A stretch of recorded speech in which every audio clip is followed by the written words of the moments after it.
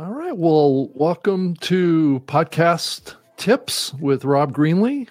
We're back doing a live show on Thursday night at 7 p.m. Eastern, 4 p.m. Pacific in episode 15. And thank you so much for joining me tonight. And if you're a regular viewer of the program, I appreciate you being here with me and continuing this journey.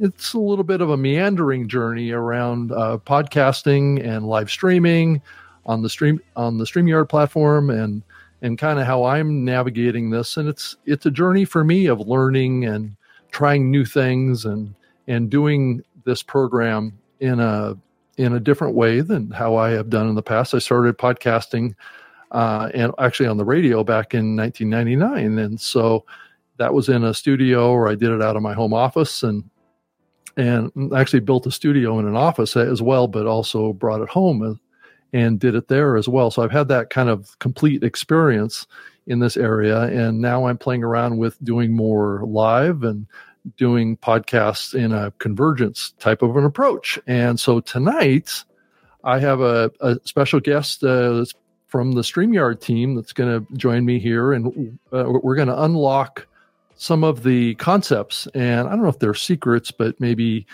things that maybe can be helpful to you in amplifying your podcast growth through strategic partnerships. And I'm lucky to have with me here Franz Joseph Schreff, and let me pull him up to the stage, and we can have a dialogue here. Franz, thank you so much for stepping forward and joining me on the show. It's great to have you with me. You're the director of strategic partnerships for StreamYard, if I wasn't clear about that, but you're also a podcaster. You're what you call the captain of the partnership podcast or the partnership show, which I think is really kind of creative and in something different, right? And I'm sure you're having an interesting time creating content on that program too, kind of diving into this I think increasingly important area of building strategic partnerships and partners. And so anyway, give me some thoughts that you have about, what you've been doing with your own podcast and how that kind of works with your work at StreamYard too. Yeah, definitely. First of all, thank you so much for having me, Rob. And if we are starting a couple minutes late, that's completely my fault. Yeah, because, it's fine. This is my first public appearance after having a baby. So it's been a month. Well, congratulations. That's awesome. StreamYard Strategic Partnerships Director, podcaster, and father now as well. Wow, that's a full deck, as they say. Yeah, full roster. Yes. I like to keep busy. Yeah.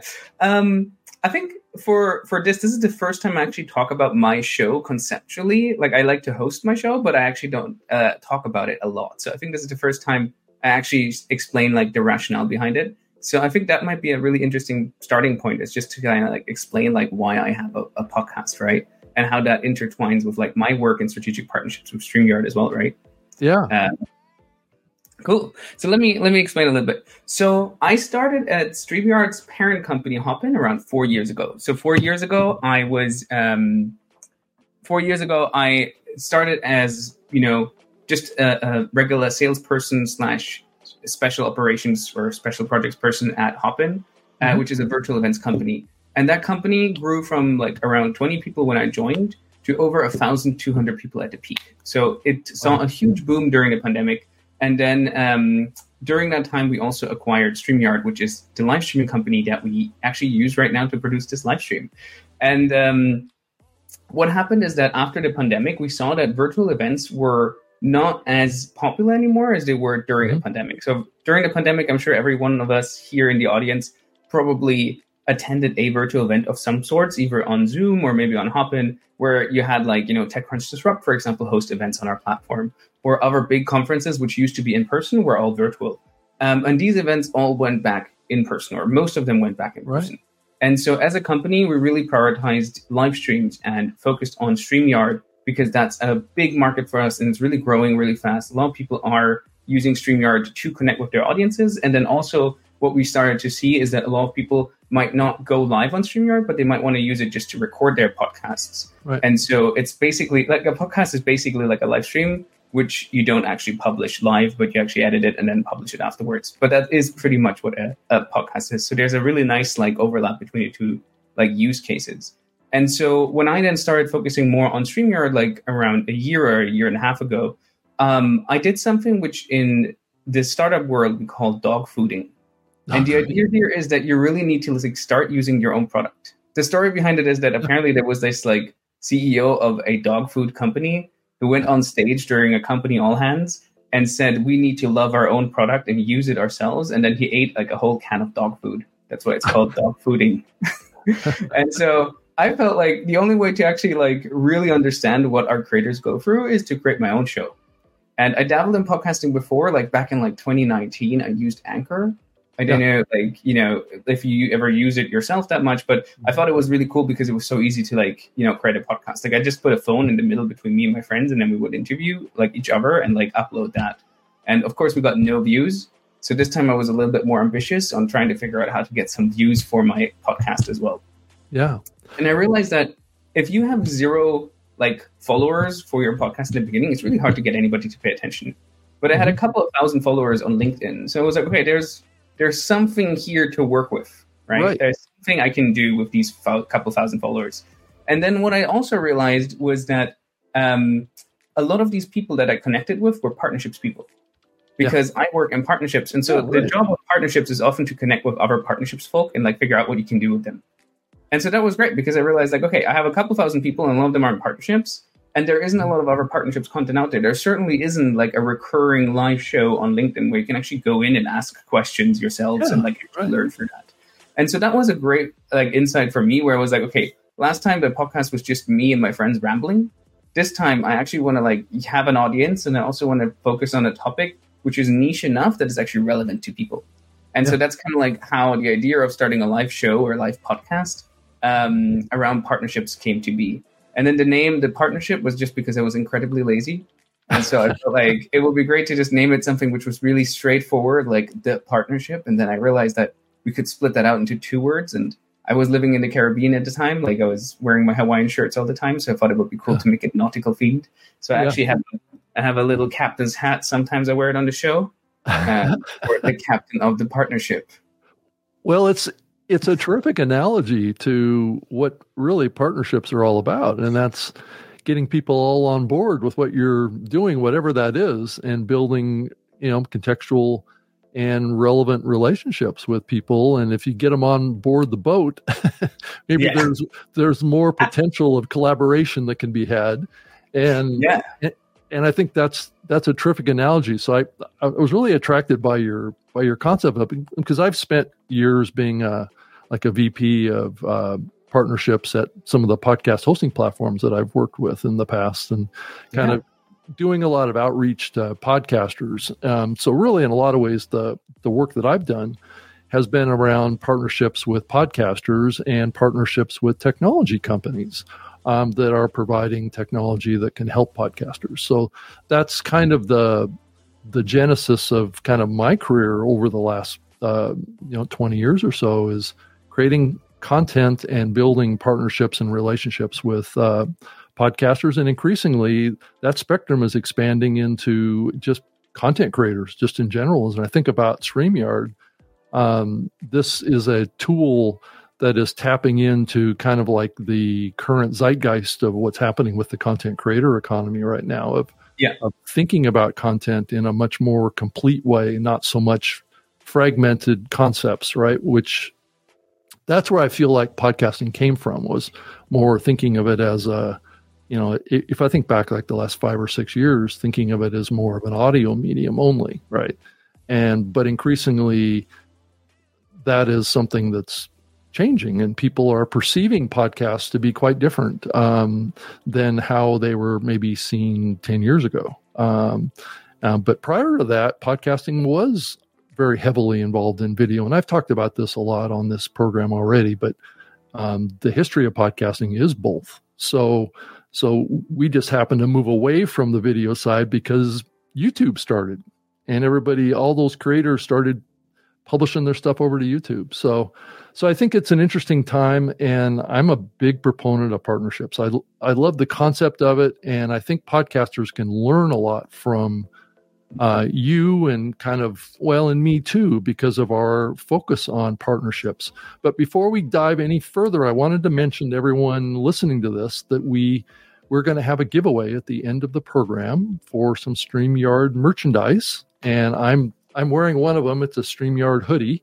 And then we're also going to give away a StreamYard Puddles duck. So enter into your comment field on the social platforms, hashtag the yard, and we'll get you added to the giveaway. And at the end, I will push a button and the software will select who gets the free merch. So it's an exciting time at the end of the show. So hang in there.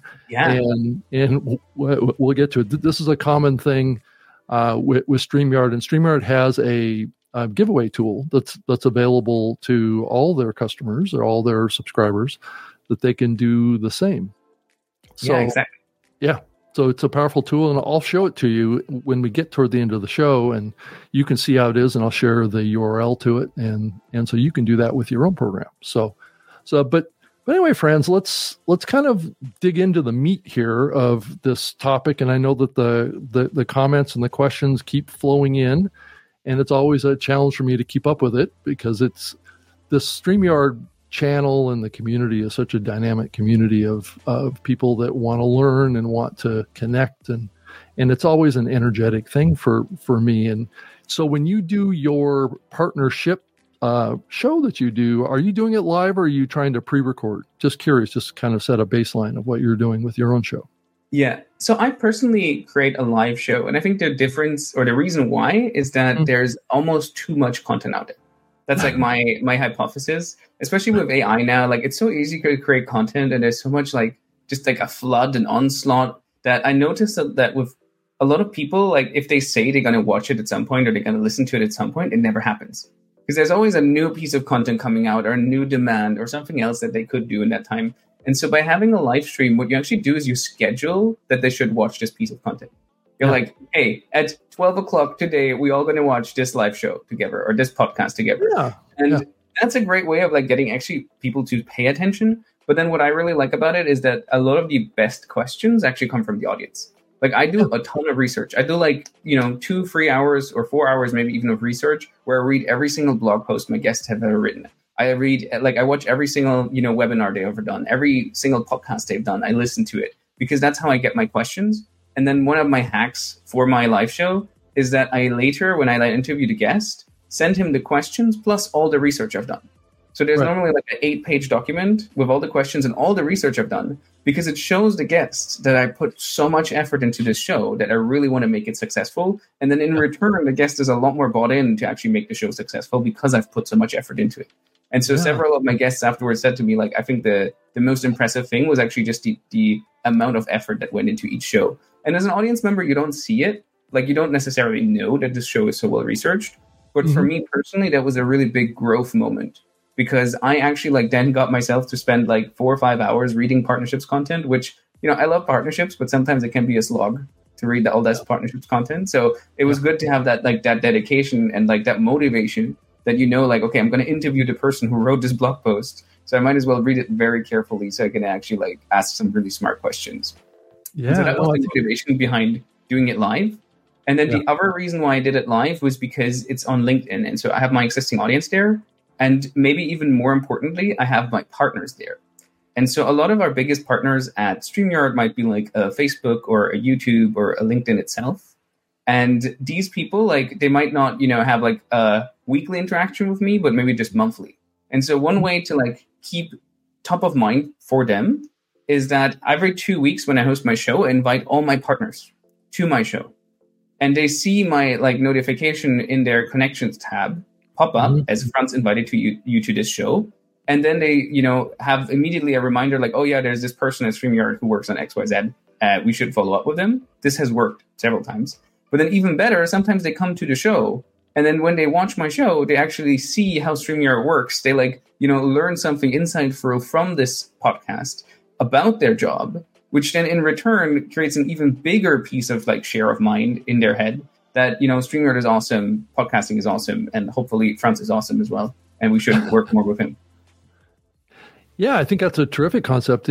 This concept that you're tapping into, and I think this is the real power of the concept of partnerships. And I think it's more of a mindset than it is really anything else, is that it can really have a significant impact on elevating your show's reach and quality, just like you said, and impact on individuals, right? And I think we get caught up on this broadcast ideology when it comes to, at least some content creators are still locked into that ideology instead of thinking about individuals, right? And thinking about when you're speaking to your audience, or you're speaking to, use terms to refer to an individual, like this particular person, or build that connection of trust, because you're speaking authentically and you're speaking real, but you're also doing like what you're doing, Franz, and that's doing that deep dive on the contextual quality of the content that you're doing that is really relevant to your audience. So you're really focused on trying to build value, and that translates into growing, I think, a community of people. And it's not so much about the number of people that you have. It's really, I believe, more about who they are, right? And I think we're moving into an era with media, online media, where who's listening becomes more important. I think this is where the future is. It's who's listening becomes more important than how many. So, 100%. I think for me personally, this has been like a really, really important lesson, because what I learned through, trial and error is that actually partnerships is a pretty interesting and lucrative niche as well. Like, I will maybe like not get like 1 million people to watch my content, because partnerships probably isn't that popular. Like, it probably can't serve a market of like 1 million people. Like, people want to watch Mr. Beast and stuff. But most people who watch Mr. Beast content, no offense, they're like 12-year-olds. Right. And 12-year-olds probably don't have that much money. They're probably not going to like, help you advance your career as much.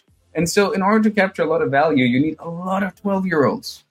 But if you want to like, close like a large deal for your company, maybe you only need like 100 people to watch. If these 100 people are all partnerships people at the right companies, then that's perfect, right? And so generally, like, that has been a really insightful lesson for me. And then another one has just been the people you get to meet. So I think in terms of like priority order for me, like where I see the value from my live show, especially when you don't have an audience yet, is number one, like just the research you do on your guests is like phenomenal. Like, that in itself is super valuable. You don't even need a show to do that, but it's great to have the interview as like a forcing function to actually like start researching. Then after that is like just the people you meet.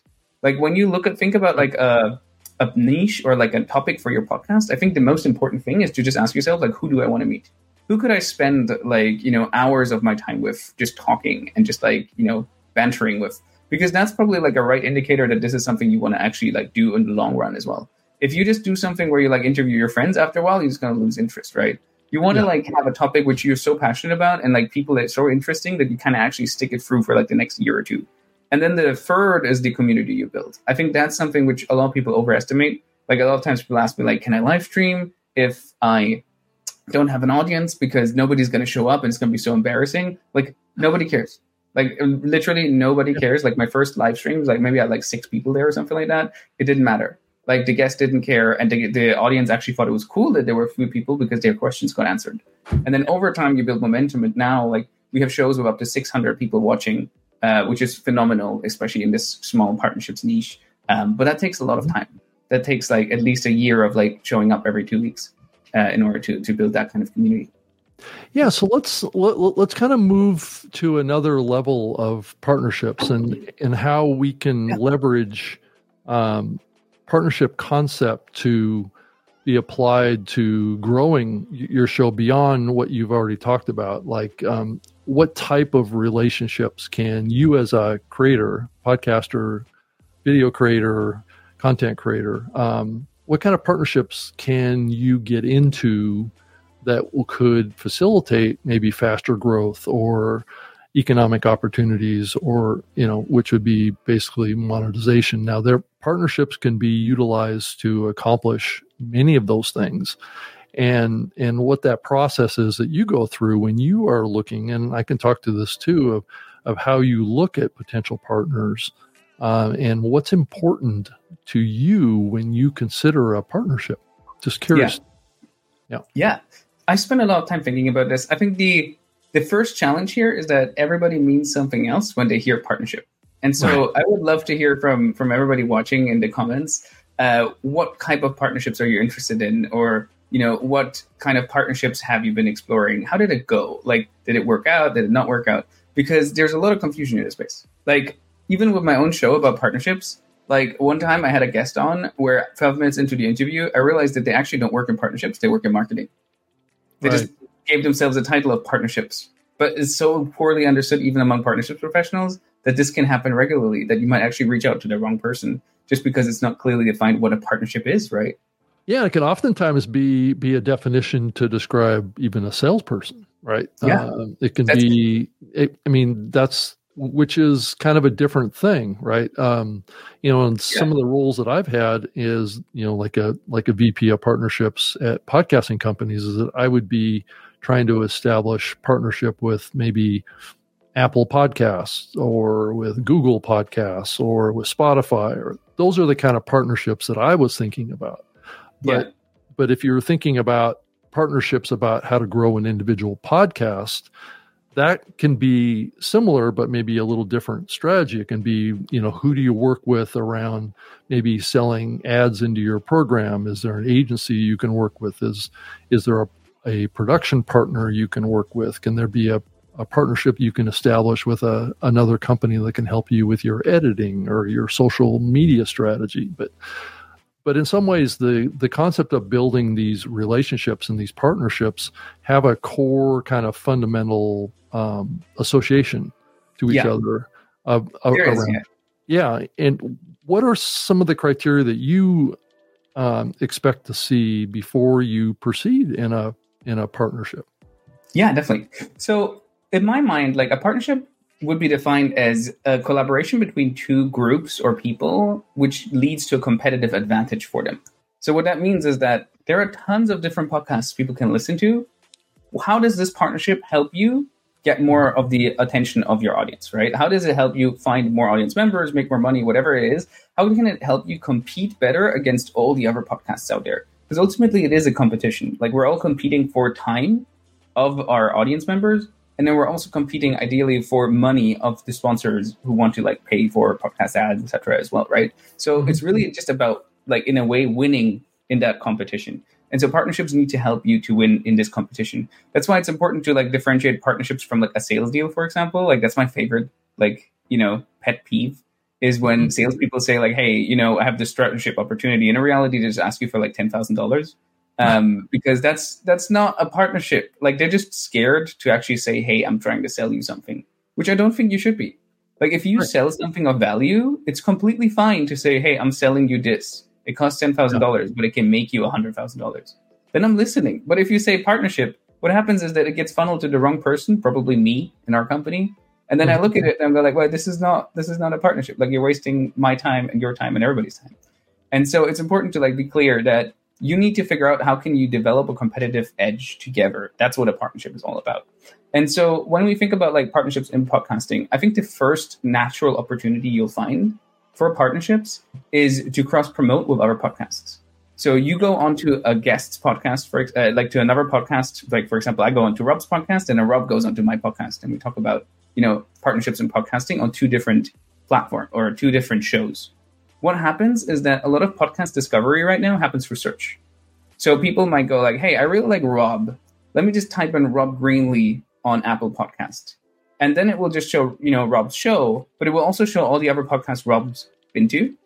And then an audience member who's like super active and like might really, really love Rob's content will listen to every single episode. Like this happens to me a lot. Like I'll listen to, there's one guy called Naval, which is really big in the startup world. And I listen to all of Naval's podcast interviews where he goes onto other people's podcasts.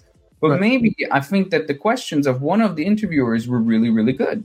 Maybe I think like this person is really sharp and I really like them. So then I'll actually become a follower of this podcast host and listen to all his other interviews as well. Mm-hmm. And so that's a great way to be discovered, because podcasts traditionally have a very, very hard time being discovered, especially in the beginning. Like you have to like claw, every single viewer into your podcast in the beginning. Like nothing is more frustrating than seeing like 6 views on your YouTube videos or seeing 6 views on your podcast. So that's a really great way of kickstarting it and actually getting a lot of attention by like cross-pollinating between 2 different audiences. Yeah, and a lot of the podcast consumption platforms, Apple also has video podcasts in it. Apple Podcasts, and a lot of people don't realize that, but they have both. They have audio and video. But what's interesting is that there's probably 2.5 million podcasts in the Apple Podcast catalog.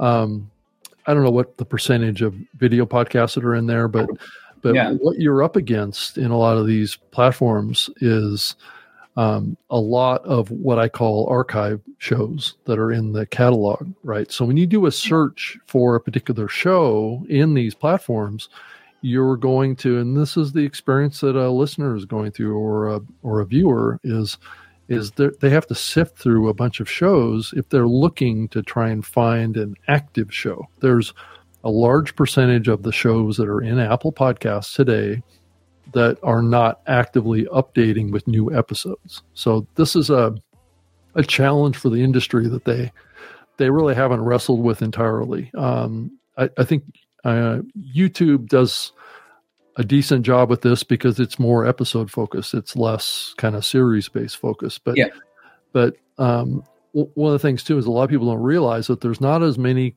competitive shows in the podcast ecosystem as you realize. I mean, there's really only about 300 or so thousand active podcasts, ones that are being updated even weekly or every 3 months for that matter. It's not a huge number of shows. So you're having to be found through all this, essentially in some ways, clutter of shows.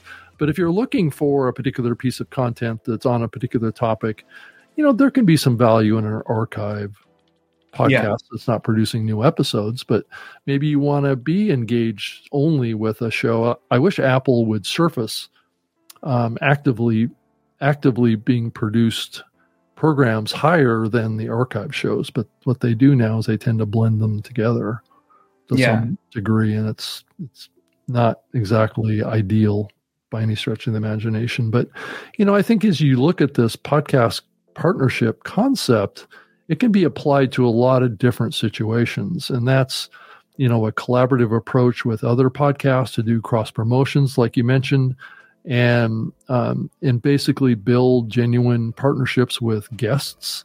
I think also, that opportunity is something that can be difficult to manage effectively. I don't know if you've had struggles with trying to get guests to be a partner and help promote the show or promote the episode or anything like that. It hasn't been a big challenge. I think it's really just about making it as easy as possible for the guests to promote your show. Right. So what I will do is I will write the post for them. So I will go you're going to do all the hey, heavy everybody, lifting. I'm going on this live show with France, whatever. Here's a link. Give them an image, etc. I'll do all the heavy lifting for them. So really what they just need to do is copy and paste that and then click send or post. Right. And that has helped with just getting guests onto the show, with just getting more viewers onto the show, and also getting new people to be introduced to the show as well. Because a lot of my guests are creators, but they're not podcasters. They're not live streamers, which is actually an opportunity for me because I'm not even stealing any attention or stealing anybody's viewers. In reality, it's just, I'm introducing viewers who normally read text-based LinkedIn content to live streamed content. And a lot of them, will stick and we'll just, enjoy this mix of formats as well, and then watch shows afterwards as well. But the most important part is to make it really, really easy for your guests to cross promote. I think generally the secret to success in podcasting, but pretty much everything content creation, is to not be lazy. Ask yourself, what can I do to make everybody else's life easier? Yeah, right. Work as hard as you can to make everybody's life so easy that they just need to like click send or like push a button or basically like answer the questions for them based on all the old content they've written already. So they don't even have to come up with like answers to their questions because you've done like, 10 pages of research for them. Yeah, no, I think, well, that's adding value to your audience's time, right? So I think Pete has an interesting comment here. Are you in my old house? I wish this was my house. My house is just full of like laundry and diaper pails and changing tables right now. Such is the life of having a newborn. It's challenging. I've done it twice myself, so I kind of have an idea of what you're probably going through right now. Yeah, I might have to ask you for tips, but that's another episode. Right. Yeah, we'll have to do a different episode on that one. Yeah. To the point of the friction, just before I forget, what I think is really interesting as well as like a step up. So you have this cross-pollination where you have like, this podcast host and this podcast host, and we like go on each other's shows and promote each other. But then there's actually a level up when you like start thinking about money. Like when you say, hey, actually, like I'm starting to like, have some couple hundred people who are interested in my show. How can I actually like get them to start, like generate some revenue for me? Like how can I actually pay like the $20 it costs to like subsidize StreamYard? And partnerships can be a really interesting way of doing that. And one way to do it is through, for example, affiliate partnerships or referral partnerships. How that works is that you get a link from a platform. So, StreamYard might give you like a link and say like, hey, you get a month free of StreamYard if you bring a friend. And you're like, this is great. Like I can like, get my $20 worth of StreamYard by introducing somebody else to the platform. But how do I do that effectively? Now, like most creators, what they'll do is they'll put it into the chat where it just gets like flooded off like by all the other chat messages and like you don't find it anymore. Or they put the link into the comments, into the description. And then it's also really hard to find that link.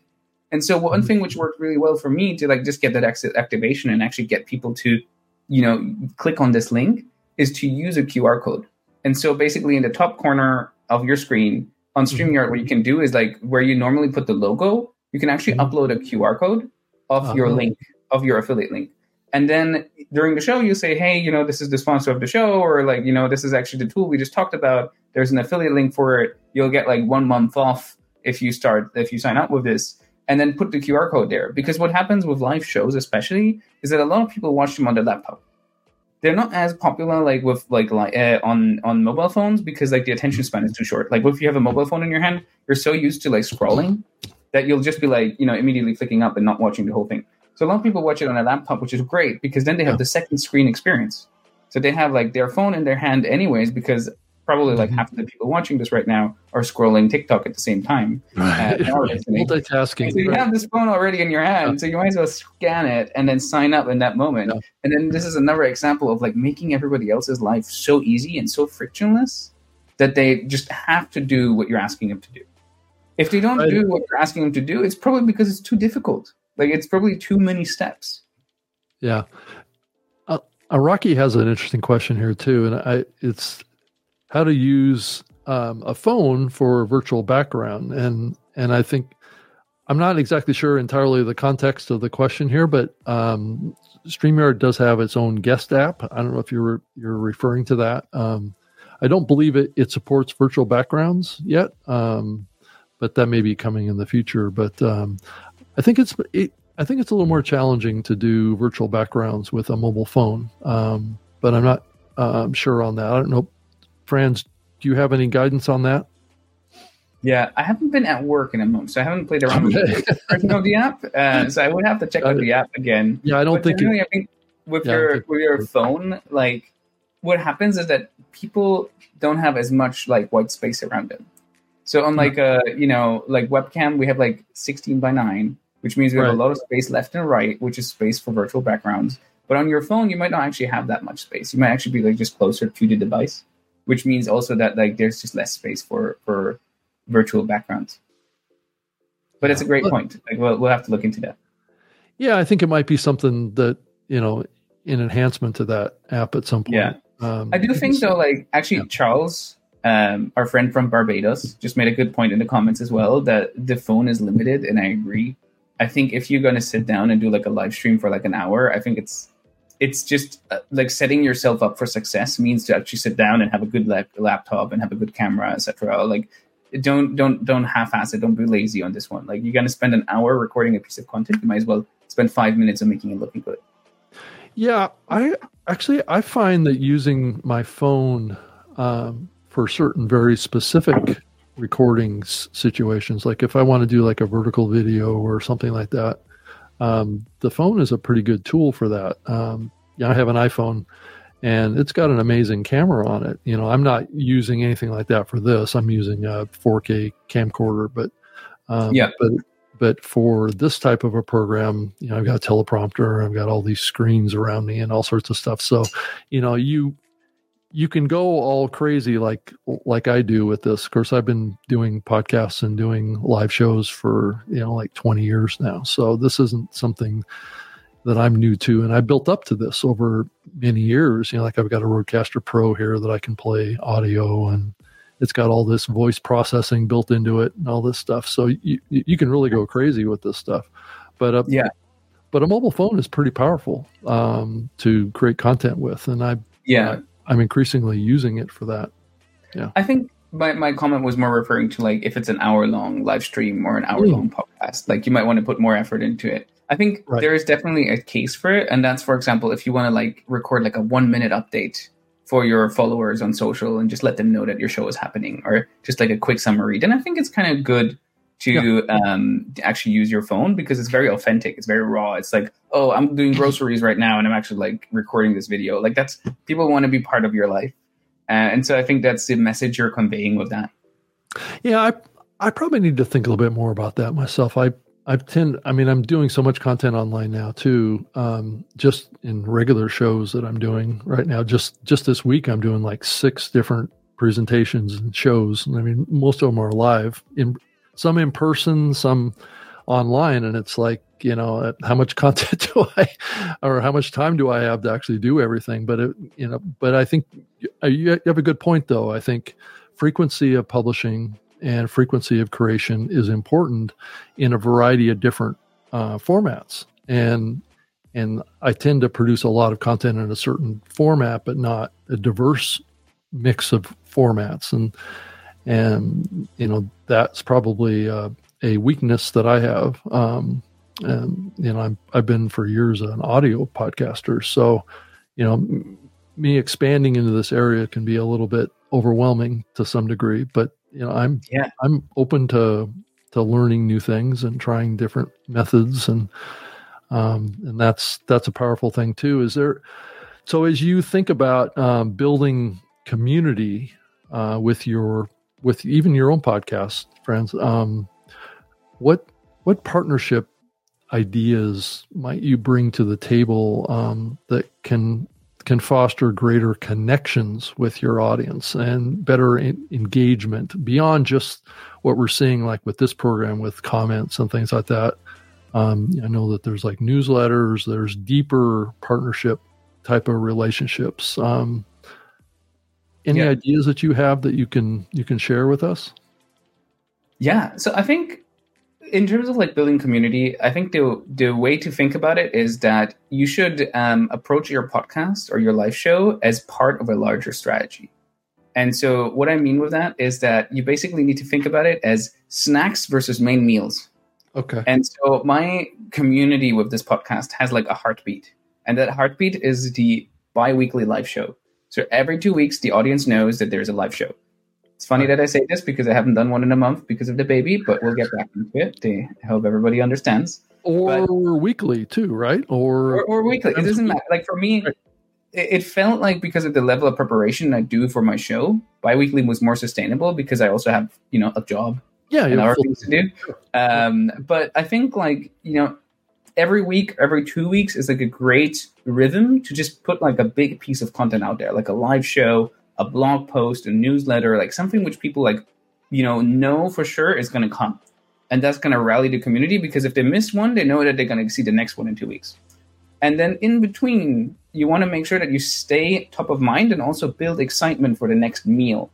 And that's through snacks. And so this could be like a LinkedIn post, a TikTok video, a YouTube short, a small YouTube video, whatever. Like all this could be like a snack that you send out to your community every day, ideally, just so you stay top of mind. And this is where, creating like podcasts with video is so powerful because you have the recordings already, and StreamYard makes it really easy for you to clip them into like shorts or reels, and also like short, 16:9 videos that you can easily put on your YouTube, on your LinkedIn, on your Facebook, wherever, which are basically just clips of your show. And so what I like to do is like, after I do like a half an hour show, I'll go in and like rewatch the whole show. Like I use StreamYard's marker feature, which is really helpful. So I can actually like spot already like during the show, oh, this is going to be a good clip. So I click B, and then it like puts a little marker in the video. So I know, okay, this is like a thing I want to clip later.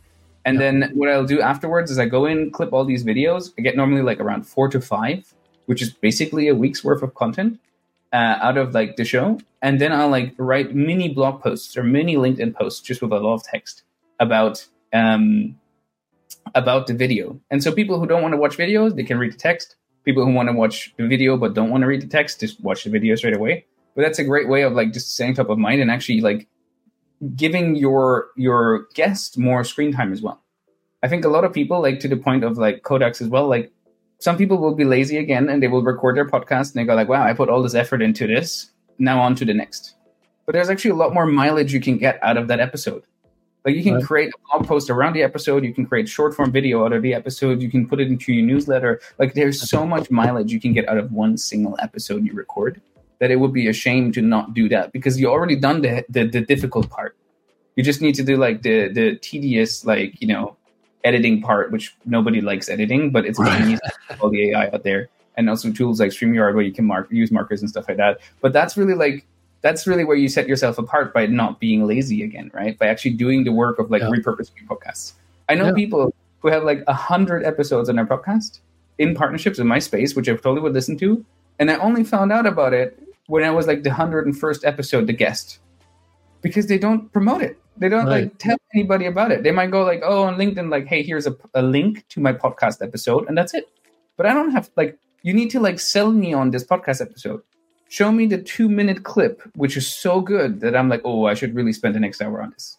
Don't just go like, hey, there's an hour-long episode and like you should maybe watch it. Like, I don't think this is going to be worth my time. How do I know? You need to like sell me, like create the trailers of the episodes. Yeah, and I think if you think about it too, from the standpoint of, if you're so busy with either your job or your other things you have going in your life that you can't do that, then, if you can afford it, it might be a smart idea to maybe hire someone to help you, or get a part-timer relationship with someone that can help you with that parts of it. Yeah, that part of what you need to grow. And I know it's sometimes hard to do everything yourself. I would say though that like personally, I don't believe that you should outsource too early. Right. It's like very I agree with you because you need to understand like give us an editor. Yeah. Right. You need to understand it at a deep level as well. Exactly. Do your first 20 episodes yourself. Edit your first 20 episodes yourself just to understand like what a good edit looks like. And then give it to an editor and go like, this is what I want. And then maybe they can take it to the next level because they know better than you do. But like, if you just give somebody like an editor your first episode and go like, I don't know what I want, they're probably not going to do a good job. Because you haven't told them what you want, and you don't have a clear understanding of what you want, right? And also, there's something visceral about watching yourself do an interview because like if I watch my first interview myself now, I feel so bad. I'm like, oh man, like this was so bad. But it's really good because you're like, okay, I say the word like around 900 times per hour in my episode. Like I really need to watch out that I don't use the word like and like so often. And so it made me a better interviewer by watching my old episodes and realizing just how often I use these filler words. Yeah, that's true. And I do like this comment. That's why I've left it up. Codex 904 posted in here, Alicia Campbell, I would like to be there with you. And this gets back to community. What we're seeing here is audience members connecting with each other. And that is such a powerful thing. And I love seeing this. I've done a bunch of different live shows that have the commenting capability. And it was always kind of really, really rewarding to see the audience, connecting with each other. And because it also can give a reason why an audience member comes back to watch the show, not necessarily because they always want to hear what I have to say. It's more to do that they want to connect with their friends. So if I can create kind of an atmosphere of friends and people connecting with each other during the live show, and then establish friendships outside of the show. And I've known many content creators, actually. Danny Pena was on this program, who's a longtime podcast. He's in the Podcast Hall of Fame and has built this huge community around gaming. So I first met Danny when I was working on Xbox many, many years ago. And he started podcasting and doing podcasts about, online gaming and the console gaming industry.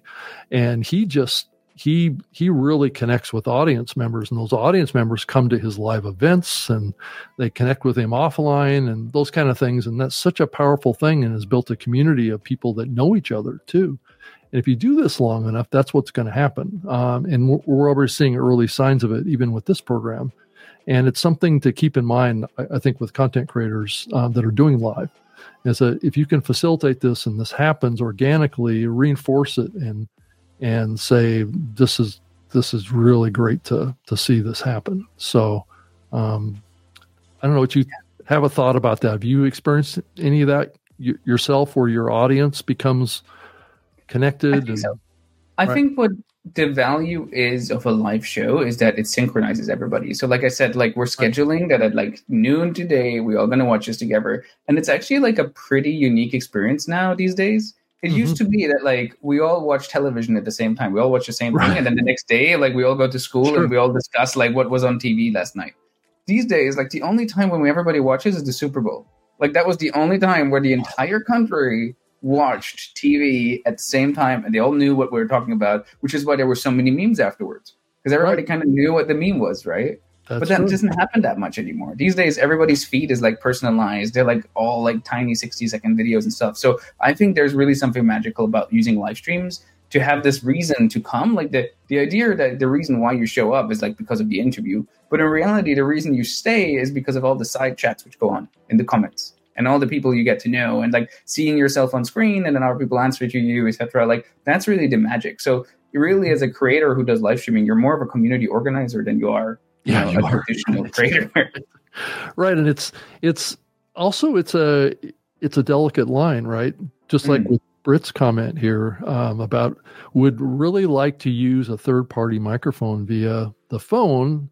Also, instead of only being able to use the Apple products with my iPhone, I think it's a very indicative question of a lot of things that a lot of creators struggle with. Is should I get a better microphone for being able to use with my iPhone? And my comment to that is that maybe yes. There's nothing wrong with that. There's plenty of really good ones from Shure that just plug right into the Lightning port that can give you terrific audio in there too. Yeah. But it is true that the headphones that come with a lot of the iPhones have decent microphones in them too. So but it's just one of those things. It depends on what you want to accomplish with your show. If you want to, the issue with recording on the iPhone is what's the environment that you're recording in is the question. Is it one that has echo? Is it, what's the sound quality of that environment around where you're doing it with an iPhone? Increasingly, we're seeing technology come out that can remove a lot of background sound. And I'm kind of helping a couple of companies work on that technology, and that's certainly coming increasingly to recording platforms. Is that noise reduction and all that stuff, and even StreamYard has some noise reduction technology built into the platform as well, and that's really tapping into the current where we are right now with content creation. So, any comment about that? I'm sure you did that relationship, or it's kind of an internal thing, I thought, right? Yeah, so I will have to look into Britt's comment, because she said that the external microphones don't work on mobile with StreamYard. And so that's something which we definitely I'll give that feedback to our audience. I mean, there's a lot you can do. Like, I think one of the comments was that you need to have like a certain amount of money in order to buy all this equipment, and it's kind of hard to start. There are a lot of hacks you can do. Like I remember like when I started my first podcast, we just built like a pillow fort basically out of blankets, and that created like a really good atmosphere to record. Obviously, I would not recommend you to turn on your video if that's how you do it, because it would just be a video of you in a pillow fort. But this is like really easy way. My wife, when she recorded a podcast, like what she did was she put a sock over her iPhone, and I thought it was the most ridiculous thing. But then when you heard it, the sound quality was so much better than if you just use your iPhone itself, because there's just a lot less reverb, etc. And so there are creative ways, you can Google them, to like just improve your quality, like improve your video. Like you don't need a good camera necessarily. It's actually enough to have the MacBook camera, but really good lighting. And you don't need like fancy lighting. You just need to have a good window. Like just set yourself opposite of your window and you have like perfect lighting. It's like really smooth and you can just use your MacBook camera and it all looks great. You don't need to like, spend a lot of money to like get started with like good audio and good video. Yeah, no, I don't think you have to spend a lot of money, even if you want to get, kind of like semi studio lights. I mean, I've got 3 kind of panel LED lights that are above me that are kind of shining down on what I'm doing. That weren't that expensive. I think they were like, $80 or something like that. And they cover kind of like 180 degree scope, and I can set the color temperature of the lights too. So you can actually have some color on your face and not be washed out, nice. Which is the other risk. And then that also gets back to your background too. Like this is a real background behind me. Yeah. Yours looks like really good. It puts my background to shame. Well, yours looks really nice too. I would love to have that house. So that's Me too. All right. But yeah, so there's a lot of creative things that you can do with this, and to make your background look great. And I really focus on the audio quality. That's just because I've been doing this for so long. But that doesn't mean that it isn't possible to do this with a little lesser, spending of money around microphones. Like my setup here is probably $2,000 probably just for the microphone and the Rodecaster and all the pieces that go into this. But nothing to sneeze at. Yeah, but it's certainly not required. I've been recommending for people to use like an ATR 2100X, and that's like $79 or whatever, and it's a decent sounding microphone. So so you don't have to break the bank to do this, but if you do it long enough, you probably will end up getting a stockpile of microphones. Like you can see off to the side over here, you can see there's 3 microphones and a shelf behind me, and then I've got one on the shelf up here too. That's a shotgun microphone, and then another one. If I move my head, there's one that's on right up here too. So I've got lots of microphones that I've gone through over the years. So it's just part of the process. If you do this long enough, you'll go through microphones. There's no question about it. Yeah. I do have, there was one comment which I thought was really good by Brady, and it says, on my podcast interviewing, any ideas to talk about? And I think that's actually something which a lot of people are worried about, is what do you talk about? Like what questions do you ask? And I think there is a really like good way to actually get ahead of that issue.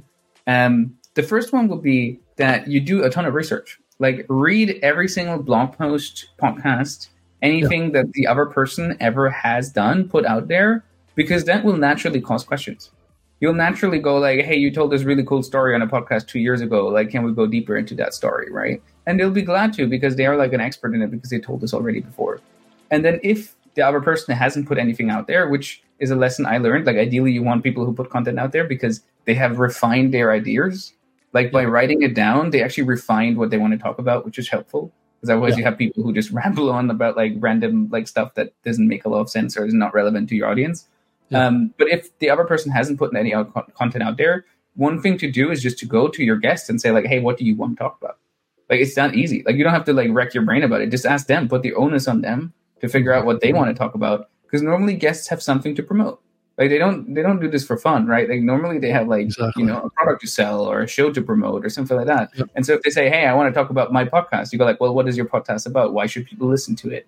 Etc. And so you have a bunch of questions. You don't need to ask them straight up, but this is like a good starting point to then work backwards to like, what questions can I ask? to establish that this person is somebody you should listen to on their podcast. Yeah, I think that it should be a collaborative effort. There's no question about that.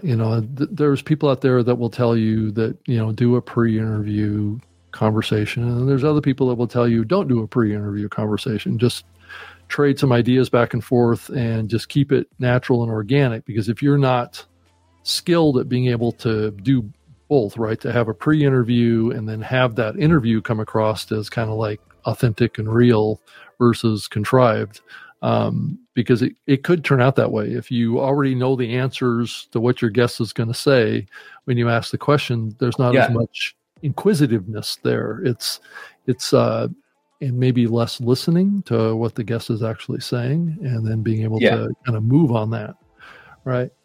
So there's some subtle things, but each his own, right? There's no one perfect answer to any of this stuff. It really gets back to how you as a creator want to embrace this, and want to work through those processes that make you feel more comfortable. And oftentimes guests will reach out to me that I have on a program and say, well, what are we going to talk about? Because they're uncertain about what I'm going to do. Right. And they want to feel like they're prepared. Versus them understanding that, based on my doing maybe 500 interviews in my career, that I approach this from a perspective, just like I did with you, is I know what your passions are and what your interests are, and I will position the conversation to tap right into that. Else I wouldn't have you here to begin with. So, and to be here to listen to you and to hear what you have to say and to react to that in an appropriate way. It can be a little challenging with managing so many different things with a live program, but nonetheless, that's the key to having an engaging interview, is to listen as well. Yeah, 100%. Yeah. So there's been a flow of comments and questions in here, and I'm getting behind, and that always happens, it seems like. Let me see if I can find one here that here's an interesting one here. It says, Comms Unity Community. It says, this is another community member talking to another community member. Have you tried online business name generators? Even those have creative spellings or a simple suggestion to help you. I think it's coming up with business names or show names or whatever does take some deep research. And there are some tools out there that you can use, some keyword tools. But the big thing, if you're creating a new show, I would definitely do a search in Apple Podcasts, and I would do a search in YouTube, and do a search in, even ChatGPT maybe, and see what it gives you as far as feedback on different names and what they mean. And so I think names are really, really important in the context of being able to get copyright on them and trademarks and all sorts of things that you might need to do. And if they're already being used by someone in the same context that you're using that, then you could have a problem at some point. So I don't know, do you have any thoughts about that, Franz? Yeah, I think names are actually not that hard once you know what they should do. Right. And so I think it's more important to figure out what your show is about. Like, what is your niche? Right. Like, what are you going to talk about? Who are the people you're going to interview? What is the group of people you're going to interview about a certain topic, right? And then once you define that topic into people really well, it actually becomes easier to just kind of figure out how can I tell people that this is what the show is about?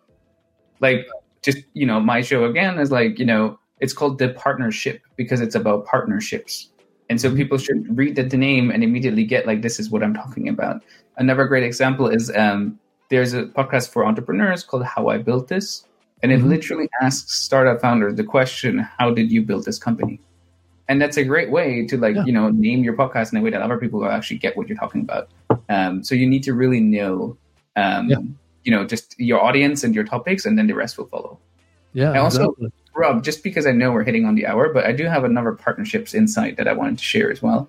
Please do. Please do. I mean, but I don't want to take away from Karen. Well, Karen, yeah, I wanted to bring up Karen's comment here. I've hired people, and as a 71-year-old senior, her virtual assistant has helped her hugely. I guess technology as a doctor is not my wheelhouse. So that is an interesting, kind of take on this, like we were talking about earlier about maybe bringing in help with some of the stuff that you don't feel like doing. That could be the difference between growing and not growing your show. Yeah. So it just depends on if you have the resources and that you, like you said, friends, that you have the skill yourself to be able to manage that person. Yeah. And especially Karen, it sounds like you have another skill, which is being a doctor with a lot of experience, which is super helpful when you create content because it allows you to go into kind of depth, which nobody else can go into. That is the competitive advantage. And so your competitive advantage will not be the editing. It will not be the production, whatever. That's something you can just go and put to an external virtual assistant or editor or something like that, somebody you hire. Your competitive advantage is just this depth of knowledge you have, which probably makes your show pretty unique. Yeah. Yeah. So Franz, go ahead and dive into the topic that you wanted to raise, and we can just talk about it. And if we get questions in, we can So if you joined the show after the first 20 minutes when we talked about partnerships, I just wanted to quickly recap how I think about partnerships at StreamYard and also as a creator myself. And so a partnership is basically a way for you to create a competitive advantage by working with another party. So that could be another creator, another company, whatever. But the goal is to create a competitive advantage. It's not to charge them money. It's to create a way for you to win against all the other shows out there and win attention, win money from sponsors and so forth. And so the first way we discussed is that you go onto other people's show. So the one host will invite you to his show, and then you will go onto their show, and then you introduce each other to your respective audiences. And that's a great way to get in some initial following because of the way, podcast discovery works and the way people find podcasts relevant to their audiences. Then the second way to partner is actually to look at all the companies in your field and figure out which company has an affiliate program I can use for my show. And so you don't need to sign a sponsor deal with them, etc., because you probably don't have enough viewers yet. But what you do is you just get the affiliate link. And then, for example, if you use StreamYard, you can automatically get a referral link for your friends, which will give you a free month of StreamYard. And then you can use that in your show to at least pay for the cost of StreamYard. So you basically make your first couple bucks, which is great. Yep. And so what kind of people are in my space and what kind of companies are in my space. And I know that my audience is interested in both of them. And so now here comes the third level, why all of this is important and where it all comes back together. If you know all the other podcasters, for example, let's use Karen's example, you're a doctor and you create a podcast about, being a doctor or a podcast for your patients. And everybody else in this space who creates something for the similar audience, you have a much larger bargaining power. So if I go to, company with my 600 people watching my show and I say, hey, I am Franz, I have 600 people watching my show. How much would you pay me for an ad on my show? They probably would say not much. YouTube would pay you probably $1 for that attention, right? Which is not great.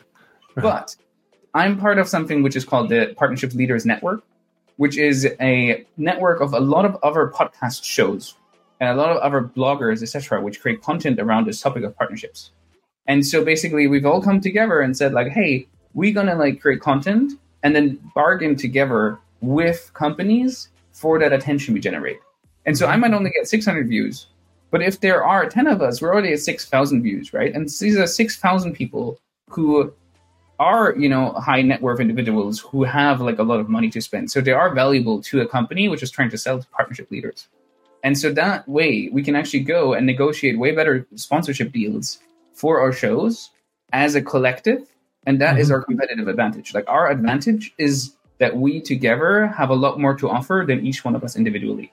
And so it's kind of classic, 1 + 1 = 4. And the way to make the sales pitch even better is if you have existing affiliate referral relationships with these partners, with these companies. Because if you go to a company and say hey, I can introduce you to my audience. We don't know how it's going to work, but take a bet on me, they might not be very happy with that pitch.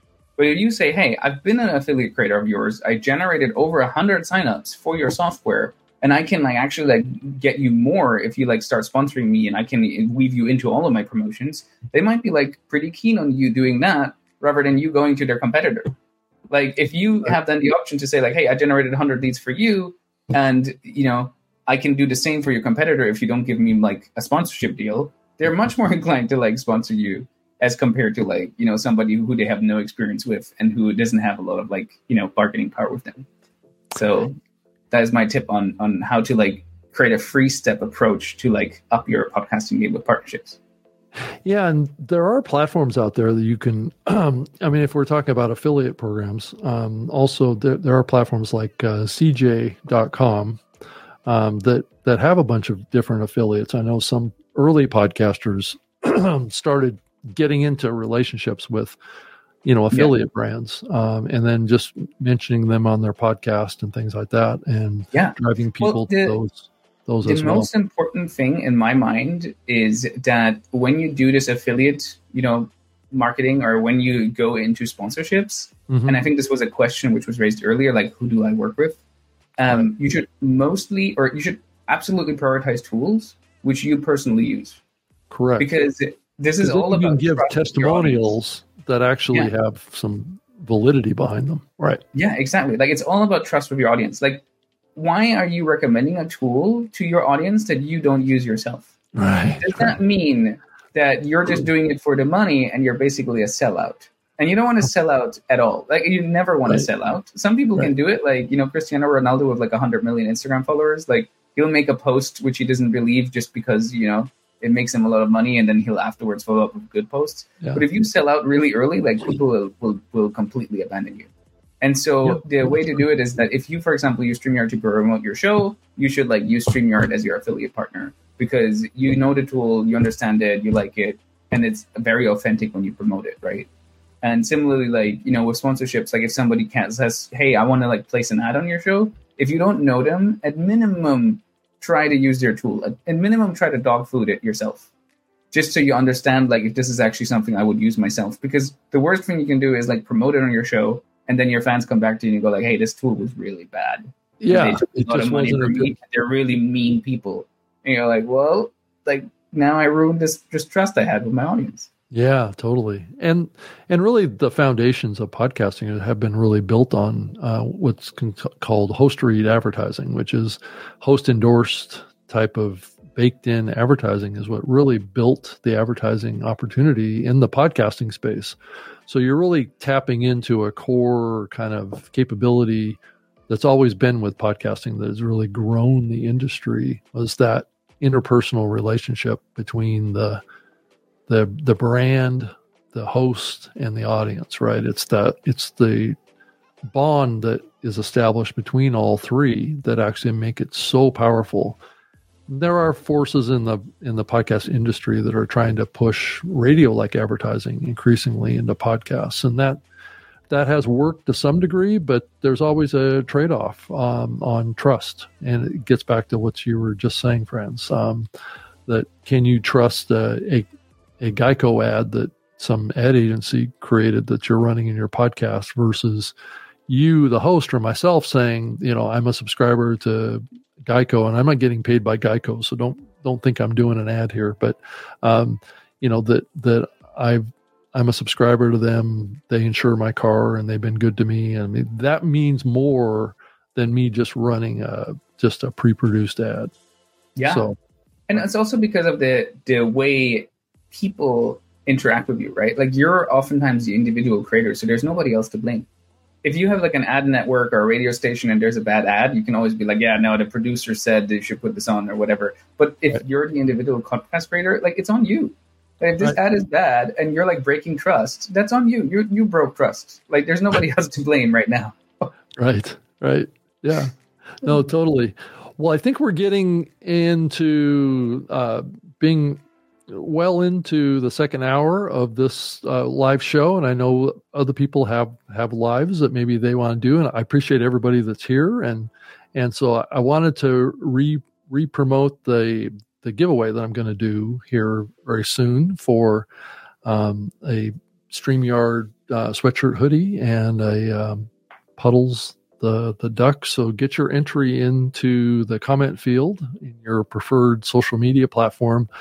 And that's hashtag the yard all together in one word. And I don't think I've seen anybody recently do it. Oh yeah, here it is. These sweaters are so comfortable.